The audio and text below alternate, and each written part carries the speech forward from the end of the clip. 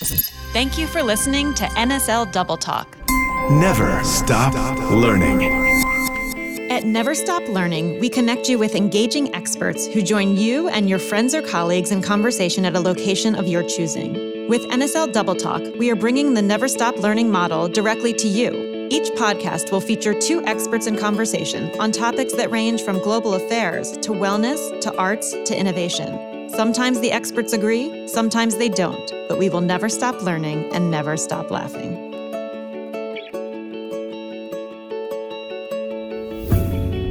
NSL Double Talk, featuring Jamie Metzl and Vanessa Grigoriadis. Their topic today is CRISPR. What is it, and should we be concerned? Jamie is a senior fellow of the Atlantic Council, novelist, blogger, syndicated columnist, media commentator, and expert in Asian affairs and biotechnology policy. He is the author of The Depths of the Sea, Genesis Code, and The Eternal Sonata. Vanessa is a contributing writer at the New York Times Magazine and Vanity Fair. She is the winner of a National Magazine Award. Her first book, Blurred Lines, Rethinking Sex, Power, and Consent on Campus, answers the questions about sexual consent currently in national debate. We are so excited to welcome Jamie and Vanessa to NSL Double Talk.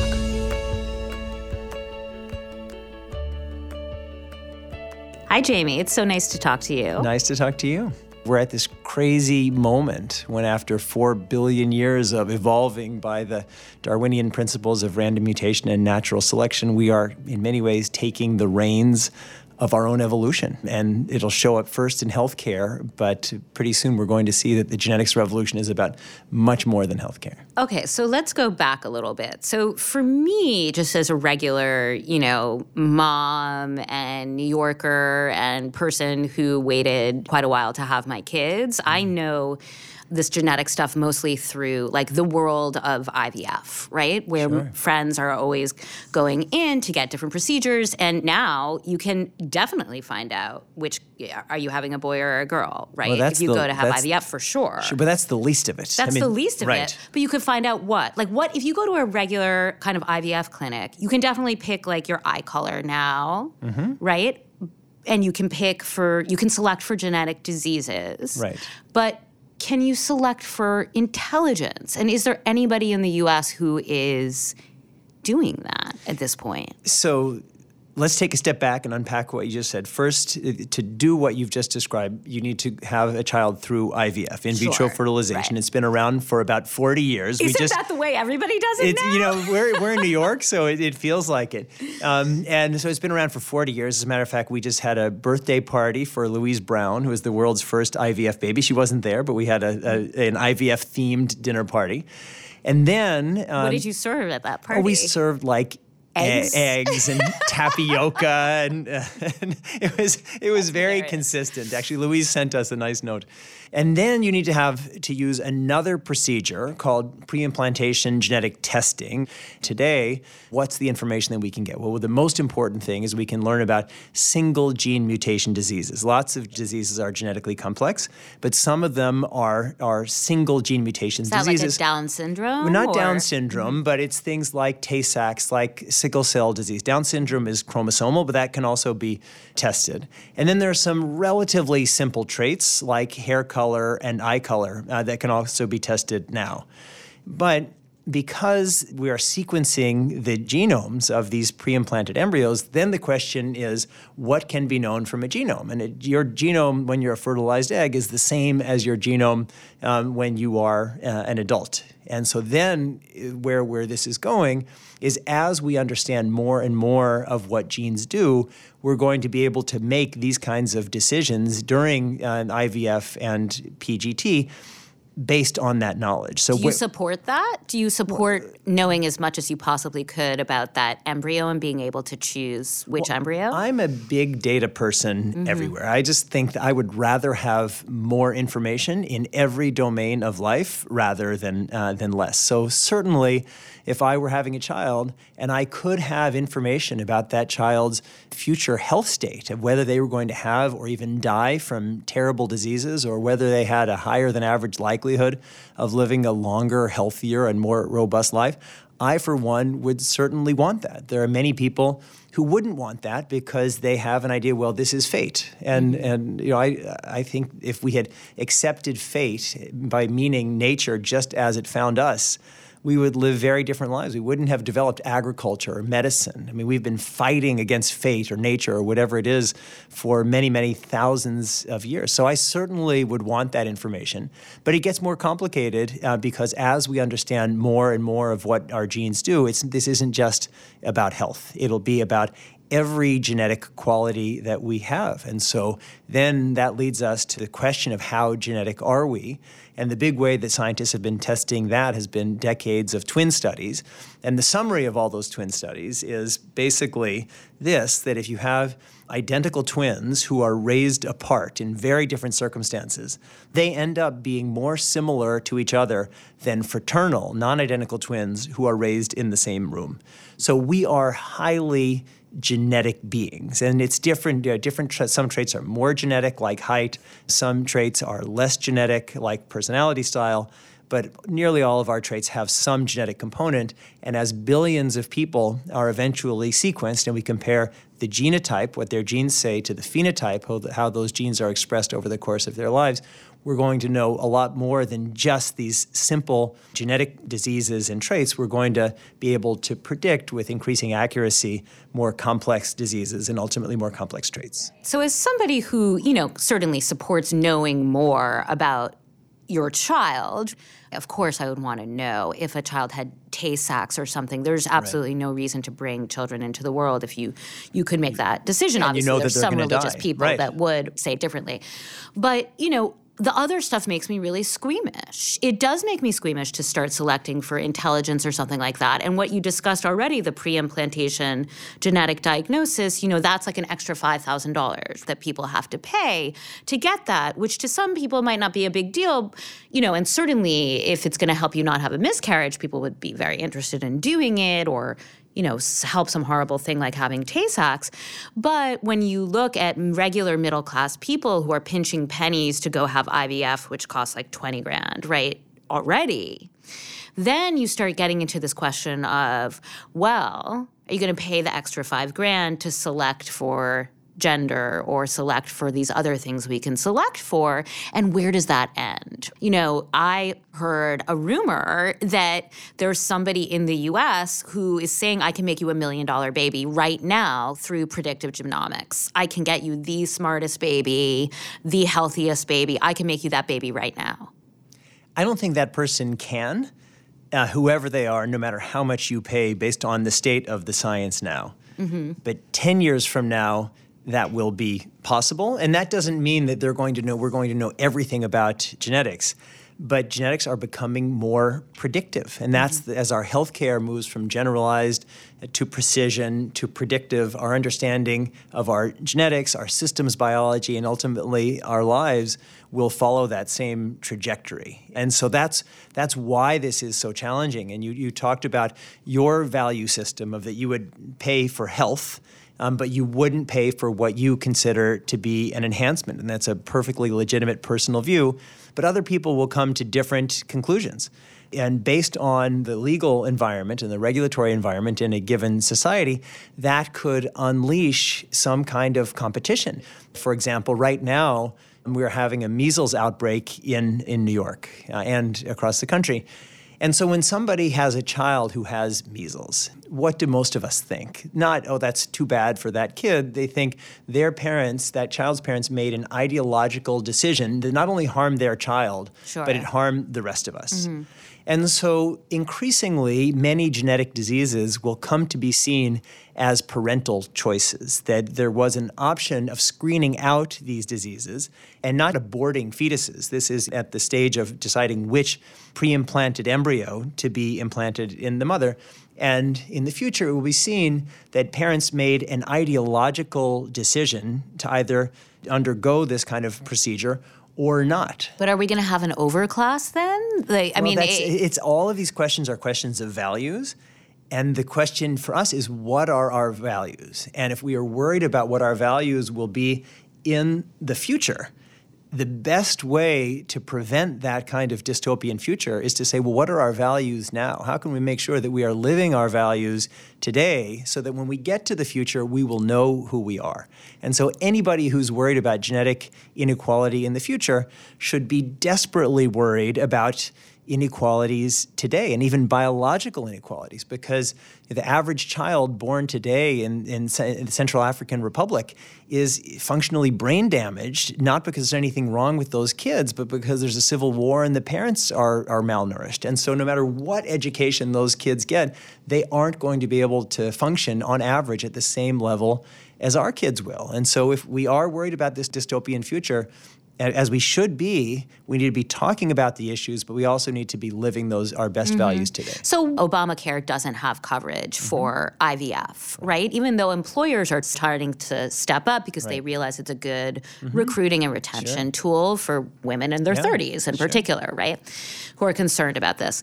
So why wouldn't the U.S. say, you know what? We're going to pay for everybody to have IVF, and you know what? We're going to screen out whatever we can. Let's screen out a lot of stuff. You want to have a boy? Let's make some more boys. Let's do, let's become, why not? Well, let me unpack your question a little bit. So it certainly is logical. It just from a rational perspective for governments to provide assisted reproduction treatments across the population. There's a huge governmental interest, first, in making sure that everybody has the greatest opportunity to have a healthy baby. And right now that we have in the United States, that we have such variation between just the prenatal care that different mothers receive, it's terrible. And because society bears the cost of what happens when there isn't that kind of support, we all should have just a national and a governmental interest in making sure that that's the case. But in addition, we have lots of kids who are born with terrible, painful, and in many cases deadly genetic diseases. And in the Jewish community, Tay-Sachs has been almost completely eliminated because there was a big education and outreach program. But sickle cell disease, for example, which could have that same kind of benefit of education and screening, is now far too prevalent. And so the government certainly has a stake in educating people. But beyond that, I believe that the government would conceptually at least have an incentive to make sure that everybody had access, once it's proven that IVF and pre-implantation genetic testing are safer than natural birth across the board. Because when we add up the total lifetime cost of care for everybody born with a terrible genetic disease, it's an enormous amount of money. It's in the many hundreds of billions of dollars. And all you would need to do is divide that amount by the number of people who are having babies in the United States, and you would get to a number that already is roughly equivalent to what people are paying for IVF and PGT. But as the cost of IVF and PGT go down, because, for example, sequencing, which is part of it, genome sequencing, in 2003, it was $1 billion. Now it's $1,000, but it's going towards really negligibility in a relatively short period of years. As those costs go down, we need to have a more rational system. So who is in control of all of this? Is this just the genome nerds who are having parties with eggs on the 40th birthday of IVF? Or are there governments who are thinking about this? You said it. So governments are thinking about it, but it's almost too big and too scary for most governments to get their heads around. And certainly in societies that have national health systems, like Britain, like Singapore, there's a much stronger incentive to think rationally about how this works systemically. And in the United States, where on average people change health plans every year and a half, there's nobody who is empowered to think systemically. And the government is fighting over so many different issues around healthcare. The issue of IVF and abortion rights often overlap because there is a destruction of whatever they're called, but these are very early stage pre-implanted embryos. So it gets so complicated so quickly that it's frightening for many politicians to weigh in. And that's why a lot of this in the United States is happening with regulators. In the United Kingdom, they had a 3-year national debate on whether they should authorize clinical trials of a process called mitochondrial transfer, which has some relatively small genetic changes in an embryo. And then they had a full vote of both houses of parliament to authorize the clinical trials, which then went back to the regulators, who then gave out a small number of licenses. That's a really rational way of operating. That mitochondrial transfer thing is basically a way of getting rid of the female biological clock, if I understand it correctly. Not really. So basically, if you imagine a cell as having an egg yolk, which is the nucleus, and the egg white, which is the cytoplasm, most of our DNA, the huge majority of our DNA is in our nucleus, but there's a small amount of DNA that is in the egg yolk, the cytoplasm. And women with mitochondrial disease will pass their faulty mitochondria to their kids in various amounts. And so if you get a lot of faulty mitochondria, and because, as you correctly state, the mitochondria are the power packs of the cell, then your cells don't get energy, and it can be a very painful and often deadly disease. So there's a process called mitochondrial transfer, which is basically swapping egg yolks. So you can do it at the egg level, where you have the mother's egg yolk and a donor's egg white, or you can do it with a fertilized egg. So you still need a young person's egg. No. You don't. It's your egg yolk and somebody else's egg white. It doesn't matter. The age isn't the thing. It's that the donor doesn't have diseased mitochondria, and you do, which is why you're getting the donor mitochondria. Right. But essentially, if you're a woman with a 50-year-old egg, you can have something injected into this other woman's egg and then implant it inside you. And it's still your DNA. When the baby comes out, it will be your baby. Yeah, so that's the thing I'm pushing against. That's not true. I get what you're saying. That's not true. That was my understanding. Okay, I'm not a scientist. But just because if the mitochondrial DNA were the sole determinant of the genetic age of the embryo or the egg, that would be the case, but that is not the case. Okay, so then that is truly three-party IVF. Yeah, so that's it truly what they call is it, three-parent baby. It's a three-parent baby with three different people's DNA in it. Exactly. Holy moly, that is And that already crazy. exists. Yeah. Right, but not in the U.S. Well, there are people in the U.S. who have it because they have the disease. Because there were a small number of early cases that were done in New Jersey. But now it's banned in the United States, so it's happening elsewhere. Happened in Ukraine, happened in Mexico, but it is not authorized currently in the United States. So don't you feel like you're running around with your hair on fire all the time trying to tell people about this? And this is like this huge issue? Like when you start thinking about it, everybody talks about climate change, but nobody talks about this? This is a podcast, and so I'm sure your listeners will imagine that I have all of this hair that even could be on fire, so thank you for saying that. Right, luxurious. But absolutely, yeah. Do you want to describe it a little more? But that is exactly the case. I mean, I really feel that we are on the verge of this fundamental revolution that will transform how we do healthcare, how we make babies, and ultimately the nature of the babies we make. And yet every day we open up the newspapers, and what do we see? We see Trump, we see terrorism even, all of these stories that feel really important now, but compared to what is actually happening in the big picture of human habitation on Earth, they're relatively small. But these issues are so big and so hard to get your arms around that people shy away from them. It's much easier to focus on these things that are maybe even more entertaining and more immediate and that are right in front of us. And that's why I've written my book. So your book, Hacking Darwin, how is it set up? Is it a quest? Are you in it? Or is it merely your research? Or tell us about it. So let me take a step back. So Hacking Darwin is my fifth book.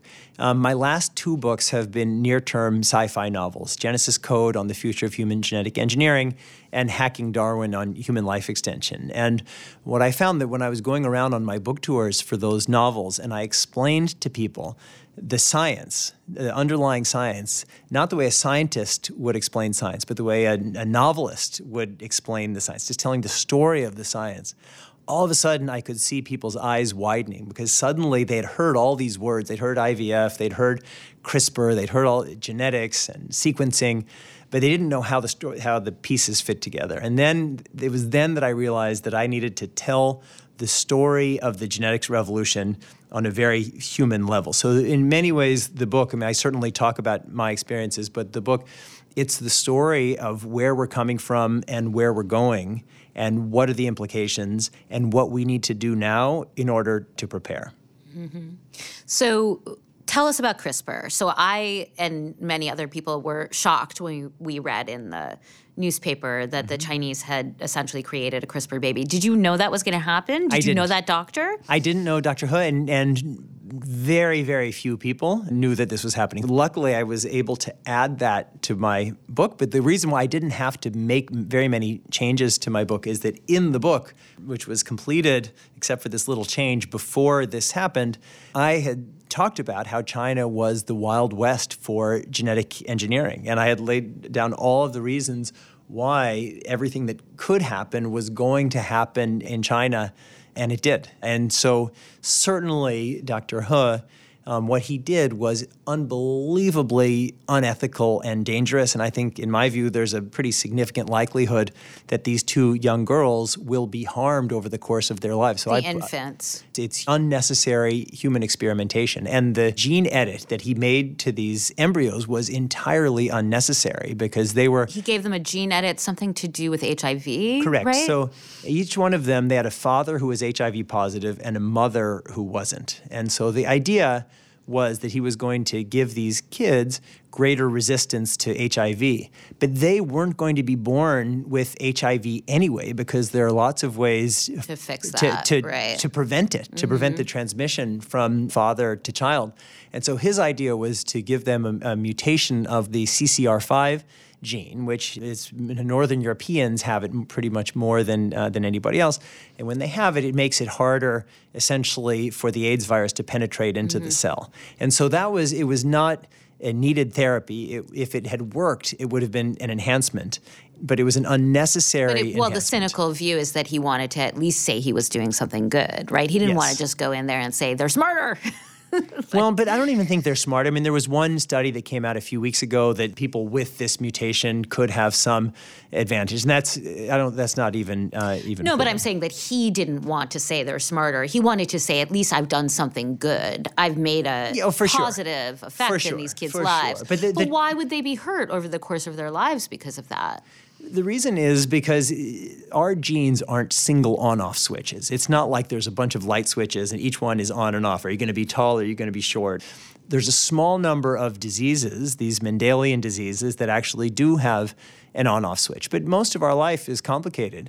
And our genes aren't doing one thing. It's a symphony of all genes, and they have different functions, different relationships, and we don't know everything. We know a tiny portion of what our genes do and how they work. And so for cases where there are these single gene mutation diseases that cause early death, it's relatively easy calculus because we can say, well, we know that this kid is going to die before they're 10 years old if we don't fix it. Right. It's worth the risk. Exactly. And so I would have loved for the first story of a gene-edited baby to have been there was a kid who was going to be born with this terrible, deadly, single Mendelian genetic disease, and they were going to have it because either it was a dominant disease that one of their parents had or a recessive disease that both of their parents were carriers of. Right. That would have been a great story. Instead of throwing away the embryo, you're saying, basically. Not instead of throwing away, instead of making a change that was totally unnecessary and risky and doing it outside of the entire oversight process of the review board, of his own hospital, of any kind of transparency. And that's one of the things that's propelled the creation of this International Advisory Committee, is that we recognize that there needs to be greater international oversight and ultimately regulation. So let's talk about one other thing that a lot of people are concerned about, which is cancer and what CRISPR's influence in cancer could be and what we have right now that we're not allowed to use because of regulations. So let me go broad and then go narrow. The story of the genetics revolution will be wonderful. I mean, there are these dangers that we've talked about, but all in all, it's going to help us live healthier, longer, more robust lives, and treat and cure lots of diseases. So cancer is a great case in point. One of the reasons why you get cancers more when you're older than you're younger is that your body is better at fighting cancers when you're younger. And there's a whole new class of treatments called gene therapies. And within that, there are CAR T therapies, which are specifically for cancer, that you take out some of your cells, usually blood cells, and you gene alter them so that they become cancer-fighting super cells. And so it's your cells that have been given these superpowers put them back into your body and let them go at it. And so it's really great and it's really exciting.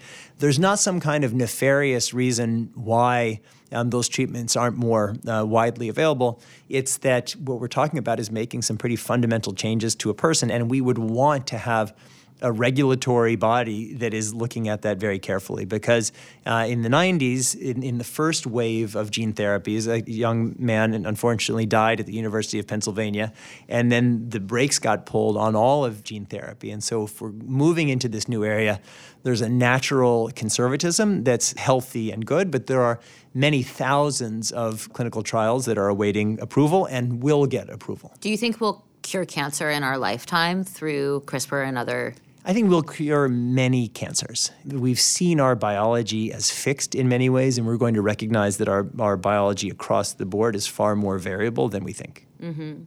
So you mean like a lung cancer or a breast cancer or something that affects large numbers of people? You think that those are the ones? It could be. I mean, it'll depend on the nature of the cancer and the nature of the treatment. But what we've found is that not all cancers are alike. So there could be 5 cases that we all call breast cancer, but they're very different from each other. But certainly, in general, more cancers are going to become more treatable, and I think many will become preventable. Let me ask you about IVF in terms of cancer risk to the mother. You're being pumped with all these hormones. Aren't you getting a cancer risk for the mother? I haven't seen any evidence of that. I have a natural instinct to trust biology because our bodies have evolved over 4 billion years. And so all these kind of crazy things that we do, including things in our diet, exposures to X-rays when we fly, and so there are all kinds of things. But I haven't seen evidence of any significant harm to the mother through IVF. Do you have kids? I don't. Would you have kids the natural way? You know, everybody asks me this, not only about having kids the natural way, but then people ask me on top of that, how far would you go in screening your children? And so for me, the first question I ask is, what is the natural way? We aren't living our lives the natural way. We aren't living in caves and hunting for our food. We live in homes. We have healthcare. We have agriculture. There's nothing about our lives that are quote unquote natural, meaning the way they used to be. And so if you believe that, then IVF is just as natural as what we now call natural childbirth. So I would be very, very open to it, especially I'm a little bit older because this is a podcast. I'll say not that much older, and nobody can test it out unless you go to my website. Yeah. So I certainly am open to it, and I'm open to it both for screening out any kinds of dangers and for thinking about all kinds of life optimizations that we will be able to predict what genetic patterns give someone an increased likelihood of living a long and healthy life. And so it's not just about whether you're going to have some terrible disease when you're a kid. We'll also be able to have more ability to predict who is more likely than average to have early onset Alzheimer's or not, who is more likely than average to live a very long and healthy life than not. And so why wouldn't I, or for all intents and purposes, anybody want to have that information? But there's a social reason why something about it just feels unnatural. It feels uncomfortable, and maybe that's good, is that we don't want to have a species that's chasing after every technological opportunity, every story that seems magical. And so there could be dangers that we aren't foreseeing. So the oldest child of IVF is 40. I mean, bless Louise Brown, but it could be that everybody who has IVF drops dead at 41, and we just don't know it. Right. And so there's heaven forbid. Makes you live a long and healthy life. But so there are reasons for this conservatism, and it's not wrong. But for me, as somebody who spends a lot of my life thinking about this kind of future, I'm certainly very open to it, and I'm maybe less nostalgic than other people for the way things have been, because what we call fate now, like kids dying young or people dying prematurely of these terrible diseases, I think that sucks. If we can fight nature to get rid of that, why wouldn't we? We fought every other disease and plague that's come our way. Absolutely. I think the issue is that it could become a genomics arms race, and we could not know it, but, Qatar could be doing this right now, and, we just didn't hear about it yet or something. Even if there's not a cave in New Mexico where they're making the babies. It could be, but what is evolution other than a genetic arms race? Like, if we didn't have a genetic arms race, we'd be single-cell organisms. I know, but this is on a different level. I don't think you can break it down that much. It's on a different level, and it's at a different speed. But this is technology that exists, and we can't wish it away. So the question is, how can we use it most responsibly? Right, and I'm saying the winner could potentially be the country that doesn't use it responsibly, or just says, if we have it, let's do it. Let's get everybody in the royal family on this program right now. That's the kind of sci-fi scenario. And I write sci-fi, so I think about this stuff, but yes. And so societies now and in the coming years will be making massive bets about the future. And part of those bets will be how they think about and regulate all kinds of technologies, whether it's AI or genomics. Part of it will be how they regulate privacy, because big data pools and AI are the foundation of unlocking the secrets of the genome. So it could be that societies like the European Union that have very strong privacy protections have essentially opted out of competitiveness in the 21st century. And that's kind of my gut feeling is the most likely outcome. And it could be that countries like China that have massive, increasingly uniform data pools and few privacy protections are actually better positioned to take advantage of those data pools. And what about us? We're somewhere in the middle. Yeah. Mm-hmm. But the opposite could also be true. It could be that societies with strong privacy protections give people the confidence to share their information. You get higher quality records, and you don't need 1 billion or plus records. You just need 10 million really high quality records that people would have more faith in. So I don't know the answer to this, but what I definitely will say is there will be big bets that societies will make wittingly or unwittingly. And those bets will play out into different levels of competitiveness across the 21st century, and that for every society, there's no inevitable floor and there's no inevitable ceiling. If you were a Mongol in the 14th century, where you've had the world's largest empire from then until now, and you had a couple of bad decades, you say, well, things are going bad, but we're the Mongols, the greatest power in history. How bad could it be? Well, it got pretty bad, and now they're not. I love the Mongols, but they're a lot smaller and weaker than they once were. So if societies are hyper-competitive or uncompetitive, there will be very real consequences. Mm-hmm. And what we're talking about are these Promethean technologies, and whether it's genomics or AI or nanotech or even 5G and the Internet of Things that are going to determine how they're adopted is going to determine how societies form, how people interact, and levels of national competitiveness in the 21st century. Yeah, that sounds great. Thanks so much, Jamie. That was very fun. My pleasure.